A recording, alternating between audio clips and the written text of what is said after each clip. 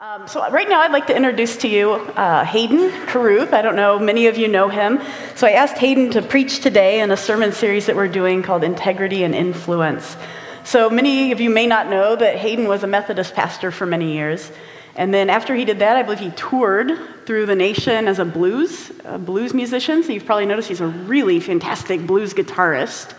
And then he taught music in middle school and high school and is now retired from that. So I'm excited to hear what he has to bring for us today. So let's give him a warm welcome.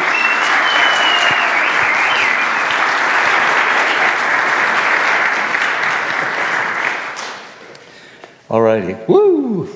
It's hot. Yeah, everybody can hear me, right? Can I just second, give an amen to the 3 cheers for the sound crew? Oh my gosh. Oh my gosh. Yeah. For a church our size to have this quality is just pretty amazing. And all of the band was saying, we sound pretty good. It's like, oh yeah, that talent knob finally works, So we just push that up to 9 and here we go. Yeah, and thanks also to Emily for the invite. It's really something to be part of this pretty small clan of folks known as Emily's preaching friends. So thank you very much. And I, apart from funerals and weddings for Sylvia's family, I have not preached in decades. So, yeah, I told Em that this will only take an hour, so. Yeah, you've heard the joke. If you go to church a lot, you've seen this. The preacher takes off the watch. The little kid says to his dad, because everything means something, right? Everything is symbolic. So, Dad, what does that mean? And Dad says, absolutely nothing. So, absolutely nothing. Well, it is presidential election time again.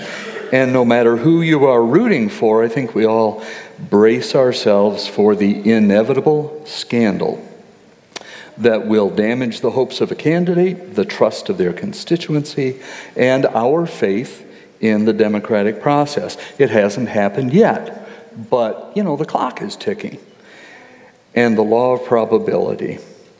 You know it's going to happen because power, idealism, ambition, and foolishness seem to always travel hand in hand. So this morning I want us to think together about how that happens in our lives by taking one step back and looking at how it happened in the life of David. He was the most powerful leader in the history of Israel. He was the hero of a nation. And if I may use the word progenitor. Yeah, Scrabble, right? Yeah. No, he was the progenitor of the Messiah. They traced his lineage back to King David, and it was like, done, good enough. He didn't just win an election. David won the favor of God through his love, his faithfulness, his obedience. And it's quite an impressive story. It's a long story. We're not going to tell it all. But that is not how the story ends. And the part of the story we're going to tune into today is kind of like the last chapter of the book, and then what follows is a long, miserable epilogue that you wish hadn't been written. So as we do with presidential candidates, we might wonder, what happened to David? What happened? And I don't know, in your circumstances, in your life, you might be saying this week, holy Moses, what happened? What happened? I was not looking for that. But first I want to tell you about 3 important lessons I have learned from the most important person in my life. And I bet you think I'm going to say Jesus because we're in church. But it's actually my spouse of almost 43 years, Sylvia. Yay. Yes. Yes, indeed. She is a woman of rare wisdom. This is a commercial. And integrity. I married up. Way up. Okay, so first lesson. Feed the cats their breakfast before you make your own. See? Yeah. All right. There are several reasons for this, most importantly because they do not have opposable thumbs, so they can't open the door and grab the dish or scoop out the food. And I believe that the reason cats do not have opposable thumbs is that if they did, they would quickly come to rule the planet. And according to my understanding of Scripture, this is not God's plan. Not for our world, anyway. Another reason for feeding our cats before eating my own breakfast first is that I am less likely to forget. And there's nothing sadder than a hungry cat. I also get to pet the friendly one. We have 3. The friendly one as she starts to eat, and that's kind of a thrill. But most importantly, it's important to feed them because they're counting on us. Second lesson, also having to do with food, never take the last serving of anything left on the table without offering to share it with someone who might also want it. So, potatoes, you grab the bowl and you're looking at, that's about 1 serving, and I really want that. But you say, anybody else want to share these potatoes with me? In a family with 7 kids, this policy circumnavigated countless arguments and I think built character at the same time. To this day, Sylvia's siblings, many of whom I count as my best friends, are the most gracious, generous, and considerate people I have ever met. So checking with folks about the end of the potato bowl became a lifestyle for them. Who knew? The third lesson, now I'm going to get really serious. The third lesson is the one I think of at least once every week. I was pastoring in the mid-1980s, and Sylvia was getting her master's in social work at the U of M. And I will never forget, I remember where I was standing. I will never forget the day she explained to me what would be obvious to everyone, except Captain Obvious. She told me I was a white, middle-class, educated, middle-aged male living in North America, and as such was in possession of privileges of which I was completely unaware. I said it wasn't my fault, right? I didn't choose to be part of the oppressive ruling class. Wrong place, right time, vice versa. No dice, that didn't work. I tried again. I said, it's not my fault. This is who I am now. I can't change that. And she agreed with me. No, she said, you did not choose this life, and you cannot change who you are now. Nevertheless, and that's a really important word, nevertheless, these privileges are still yours. You benefit from them, so you are responsible for what you do with them. That's a wise woman. Nevertheless, these privileges are still yours. You benefit from them, so you are responsible for what you do with them. Since that time, I have learned that our sense of power and privilege is really context sensitive. It depends on who you're thinking about, who your friends are, what your neighborhood is like, and so on. For example, my middle school students never believed they had power in the school setting, but if I accidentally, and it was always an accident, trampled on their rights, the protest was quick and loud. But I have a right. And when they demanded that those rights be observed, I would tell them they had the right to be respected and loved. Additionally, The U.S. Constitution confers certain other limited rights upon all citizens of our country. Everything beyond that narrow scope is a privilege. A privilege is something that we didn't earn.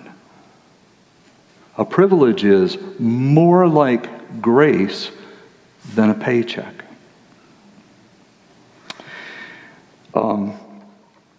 We might not feel privileged or powerful. I don't think too many hands would go up this morning. Not in that 1% sense. But this is where I have to think about context. And I do it often. In a global context, the fact that I sleep under a roof that protects me from weather is a privilege. I have the privilege of waking up in a house with electricity and running water so I can make coffee after I feed the cats. I know that we will have food to eat. The armed conflicts that my country is involved in are not happening in my backyard or my village. I will be able to stay put in my home without fear of persecution or violence or prejudice. A privilege. And I have known just a few people who could not make these assumptions that I just rattled off. I've known somebody who, if they paid the rent, that meant that for the next 2 weeks, they would be eating only rice and beans. And they would only eat one meal a day. And this was somebody living in America. Others choose between life-saving medications and food. I'm not wealthy in the American context, but I am extravagantly rich in the global context. I am privileged. I also have power. And again, maybe like you, I don't usually feel very powerful. Context, right? In the school setting, I was keenly aware of the power differential between me and the building administration. Really, teachers get a knot in their stomach just like kids when they hear their name on the PA. Mr. Carruth, will you please report to the office? And the kids all say, what'd you do? So I was keenly aware of this. But those folks were likewise aware of this dynamic in their relationship with the central office of the district. And those folks aware of it in their relationship to the folks in Lansing and then on up to Washington and so on. But on the other hand, as a teacher, I possessed tremendous power with my students. The first thing I always had to say when I asked one of them to come talk with me in the hallway, one of these, would be, "Don't worry, you're not in trouble." And they were relieved. A quiet word to a middle schooler was usually all that was required. The fact that I was saying that word amplified its volume 10 times. I didn't have to amplify it. So many of us feel chewed up and spat out by our jobs, our relationships, our families. It's really almost laughable to affirm, yes, I have power. And it's probably not large or impressive power. Not the power of a presidential candidate, certainly. But there is always a lever that we can move that will create change. And the fulcrum of that lever is choice. Even when it seems I have no options, or I may have a few, but I really don't like them, there are still choices that I can make. I think Sylvia is used to it by now. When we're watching one of those PBS detective shows, I just hate it when, the sergeant comes to report and says, "I'm so sorry. We did this bad thing. We had no choice." I said, "No choice? Come on, man. You always have a choice." The architecture of our universe was established by a righteous and just God who always gives us a choice. It's reality. That's how it works. So there is no place, no situation, no dilemma in which choice does not exist. And because God loves us and will help us, we can always find our way to the next choice. We might not like all of the consequences, but we always have a certain amount of power in our circumstances. A lever, a fulcrum, a choice to make. Now this brings us at last, you were probably wondering, to King David. We heard last week in his adolescence, he killed the giant Goliath. He was completely devoted to his best friend Jonathan. He was mature beyond his years, and he had compassion on this crazy king who was trying to kill him. And he even developed his leadership potential and started leading a small band that eventually became an army. As an adult, he became the great warrior king of the Fertile Crescent, who expanded and defended the borders of his fledgling nation against what seemed like constant attack. His reign was marked by honor, prosperity, international respect, and really a great love for God. And then, and I'm reading from 2 Samuel, the 11th chapter, and then, in the spring of the year, when kings normally go out to war, David sent his commander Joab and the Israelite army to fight the Ammonites. They destroyed the Ammonite army and laid siege to the city of Rabbah. However, David stayed behind in Jerusalem. Make a mental note right there. Late one afternoon, after his midday nap, David got out of bed and was walking on the roof of the palace. As he looked out over the city, he noticed, I wonder what that word actually is, he noticed a woman of unusual beauty taking a bath. I can't explain that. He sent someone to find out who she was, and he was told, "She is Bathsheba, the daughter of Eliam, and the wife of Uriah the Hittite." That's also important. Notice he's not an... Hello. Notice he is not an Israelite. He's a Hittite. Then David sent messengers to get her. And when she came to the palace, he slept with her. She had just completed the purification rites after having her menstrual period. Then she returned home. Later, when Bathsheba discovered that she was pregnant, she sent David a message saying, "Hey, I'm pregnant." Then David sent word to Joab, "Send me Uriah the Hittite." So Joab sent him to David. When Uriah arrived, David asked him how Joab and the army were getting along and how the war was progressing. Hang in there. This is a great story. I mean, this is the stuff that mini-series are made of. Oh my God, it's got everything. So anyway, he's making small talk, and then he told Uriah, "Go on home and relax." David even sent a gift to Uriah after he had left the palace. But Uriah did not go home. He slept that night at the palace entrance on the floor with the king's palace guard. When David heard that Uriah had not gone home, he summoned him again and asked, "What's the matter? Why didn't you go home last night after being away for so long?" Uriah replied, "The ark of the covenant and the armies of Israel and Judah are living in tents, and Joab and my master's men are camping in the open fields. How could I go home to wine and dine and sleep with my wife? I swear I would never do such a thing." Okay, plan A did not work. Plan B is not turning out well. So David says, stay here today, and tomorrow you may return to the army. So Uriah stayed in Jerusalem that day and the next.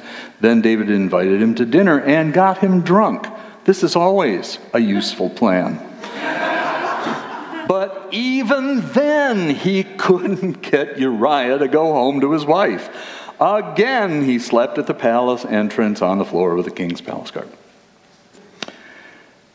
This is where it gets seriously awful.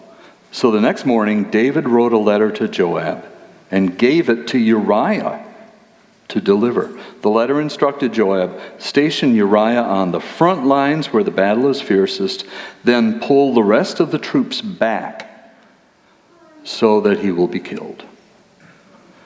Joab assigned Uriah to a spot close to the city wall where he knew the enemy's strongest men were fighting. And when the enemy soldiers came out of the city to fight, Uriah the Hittite was killed, along with several other Israelite soldiers. Then Joab sent a battle report to David. He told his messenger, report all the news of the battle to the king. But he might get angry and ask, why did the troops go so close to the city? Didn't they know there would be shooting from the walls? Wasn't Abimelech, son of Gideon, killed at Thebez by a woman who threw a millstone down on him? Egad, I've never heard anybody preach on that. Why? That sounds interesting. There's a story there, right? All right. Why would you get so close to the wall? Then, if he gets, irritated, then tell him Uriah the Hittite was killed also. So the messenger went to Jerusalem and gave a complete report to David. The enemy came out against us in the open field, etc., etc., etc. The king's men were killed, including Uriah the Hittite. Well, Joab, not to be discouraged. So David says, well, tell Joab not to be discouraged.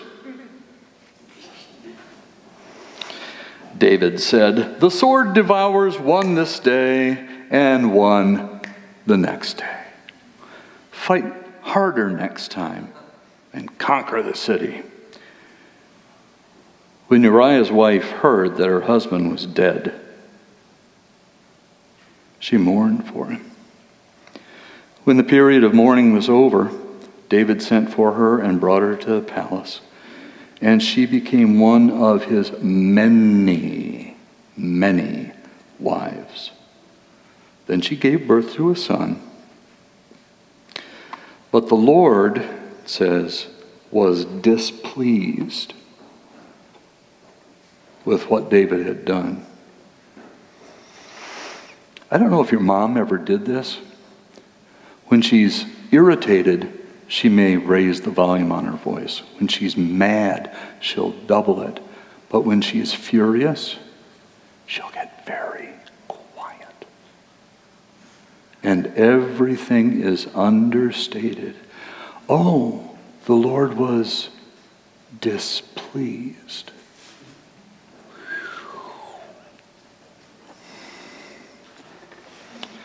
We're not talking about a minor character in world history making a small mistake. This is David, God's favorite, chosen and anointed. And the Lord was displeased with what he had done. Why? Because David had choices.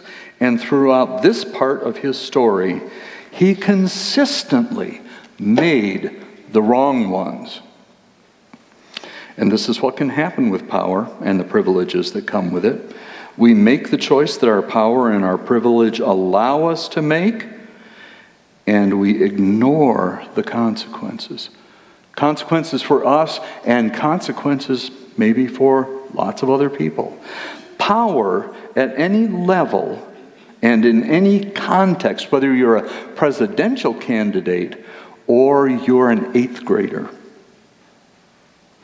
Power at any level and in any context has its own stealth cloaking device. Its own stealth cloaking device. Those who have power very often don't see it. Not seeing it They fail to recognize the ways in which it takes on a life of its own. Not recognizing this, they fail to implement safeguards against power's unregulated influence. You've heard the saying, power corrupts, and absolute power corrupts. Absolutely. Right. But there are always choices. And the first choice all of us can make in any tight spot, doesn't matter what it is. The first choice is to pay attention. There's a reason they call it paying attention. It costs. It costs energy, time, thought. Pay attention to the clues in your peripheral vision, the ones that are tapping you on the shoulder. David had plenty of clues. It was spring, time for a war. I usually think it's time to mow the lawn and pull the maple seedlings. But there it was, oh, the rain is done, it's time for, let's have a war. Yeah. In spite of this, David abdicated his responsibility while Joab and the troops rode into danger. This was unthinkable. This was unthinkable. The king was the commander-in-chief in person, always.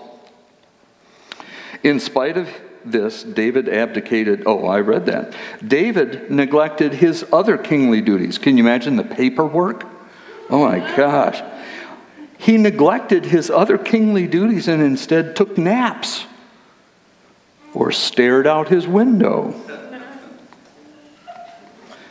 He summoned a beautiful, married woman to the palace for sex when he already had hundreds of wives and concubines.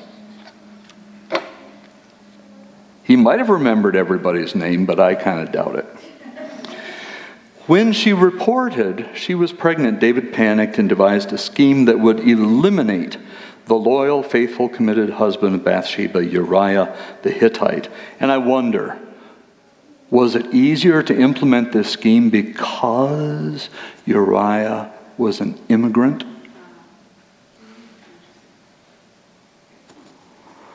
David murdered his competition simply because he wanted Bathsheba. At that moment, Uriah, the dead soldier, was in every imaginable way a better man than the living king. David missed all these and many other clues. The stealth cloaking device on his power and privilege was working overtime. I think of the way we use our power, and I think of it like one of those telescoping ladders. Do you have one in your garage? You know, when they're all folded up there like that, so you can stick it in the trunk of your car, even your VW Bug. But then you grab the end and you stretch it, and you've got a 12-foot ladder. We have one of those. I was going to bring it. Actually, it's in my trunk. And I thought about showing you, and then I thought, no, too dangerous. So imagine somebody with this 12-foot ladder, and they want to go shopping at an antique store. They get the ladder lined up with the door. They walk in. All is good. They're going down the central aisle of the store, and then somebody at the front desk says, "Can I help you?" Thousands of dollars of damage. He doesn't know where the ends of the ladder are. And we don't know where our power reaches. We have to pay attention. The next choice we have is to adopt the perspective of those whom our power impacts. And this takes some ruthless honesty. When I was teaching, I came to understand that although I didn't consider myself very important, I was in fact a representative of a large and sometimes oppressive institution. What I said or did with a student was magnified by this fact. That's why I made a practice of standing outside my classroom door to greet hundreds of students entering the building every morning. I smiled. If I knew their name, I used it. If I didn't, I just said, "Good morning." I did this for students I liked and for students I didn't like. I did it for students who liked me and those who didn't like me. Everybody gets a smile and a good morning. I did it because from a student's perspective, seeing a teacher who is nice to you, just nice, could make your day. For far too many of my students, school was the safest, happiest part of their life, no matter how much they complained. And I knew that. I tried to always keep it in mind. Adopt the perspective of those who are affected by your power. And the last one, practice. Just do it. Do it over and over and over. Pay attention. Adopt someone's perspective. It is not easy. I'll tell you, it's hard. And that's how we know that it's important. It's hard, therefore important. Paying attention, adopting the perspective of the other, and practicing those skills. Do we have time for one more story? Yeah. It's not a funny story, but it's true. My friend Bob helped me paint my farmhouse in Adrian, Michigan. He loved to help people. At one point, he was a Catholic priest working in Central America. He was out in the villages. And one day, a villager brought to him the shell casing, a large mortar shell casing like so. And the villager said, I don't even know what it is, but or where it came from. But I'll bury it. That's what, I'll just bury it. And Bob said, no, you don't have to bury it. Why don't you give it to me instead? Bob, and this is in a context of constant war, okay, in Central America at the time. Bob took this huge shell casing, looked at it carefully, and noticed on the inside inscribed the company name, Honeywell. This was an American bomb. What was it doing there? Bob eventually got through, and it took, I think, more than a year, he eventually got through to somebody in the Defense Department. And that shell casing became the first hard evidence in a chain of evidence that uncovered the Iran-Contra scandal, in which, illegally, leaders of our nation had approved the sale of arms to Iran and then the sending of that money to a counterinsurgent group in Nicaragua. Thousands of people died. Thousands. And that's pretty impressive. I mean, Bob got chased through the villages at night. He heard gunfire whizzing around his head. He saw helicopters landing in nearby fields and yelling soldiers and all the rest.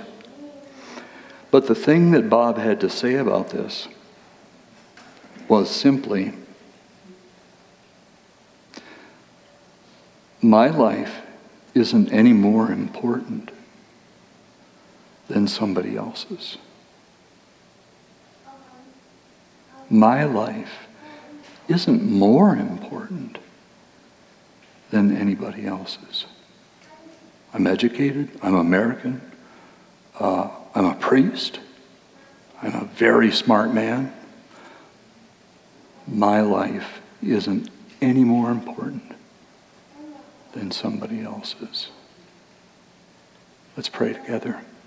Father, it isn't easy to pay attention. it isn't easy to reimagine who we are in this world, in a circle of friends or in larger circles. But we pray, Holy Spirit, that you will make our vision of ourselves, our power, our privileges, acute and possibly uncomfortable, and show us what to do. We pray in Jesus' name. Amen.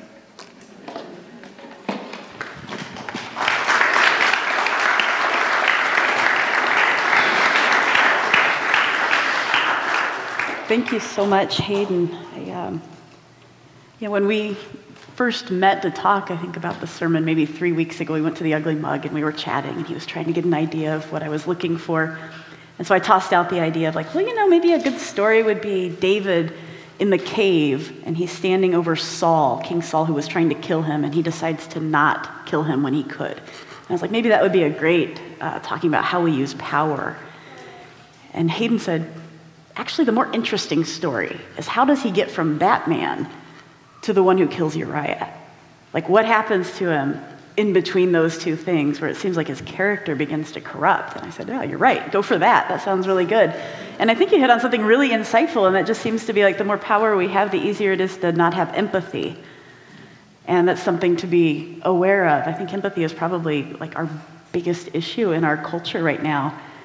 And just thinking about how we follow a God and can hopefully be shaped by this path where we have a God who is the God, the King of the universe, who so empathized with us that he became a human and experienced all of the trials and temptations and hurts that we did, and that we can be shaped and informed by this path of following him to be able to think about how people who have less power than us feel. So thank you so much, Ethan. I think that was really beautiful.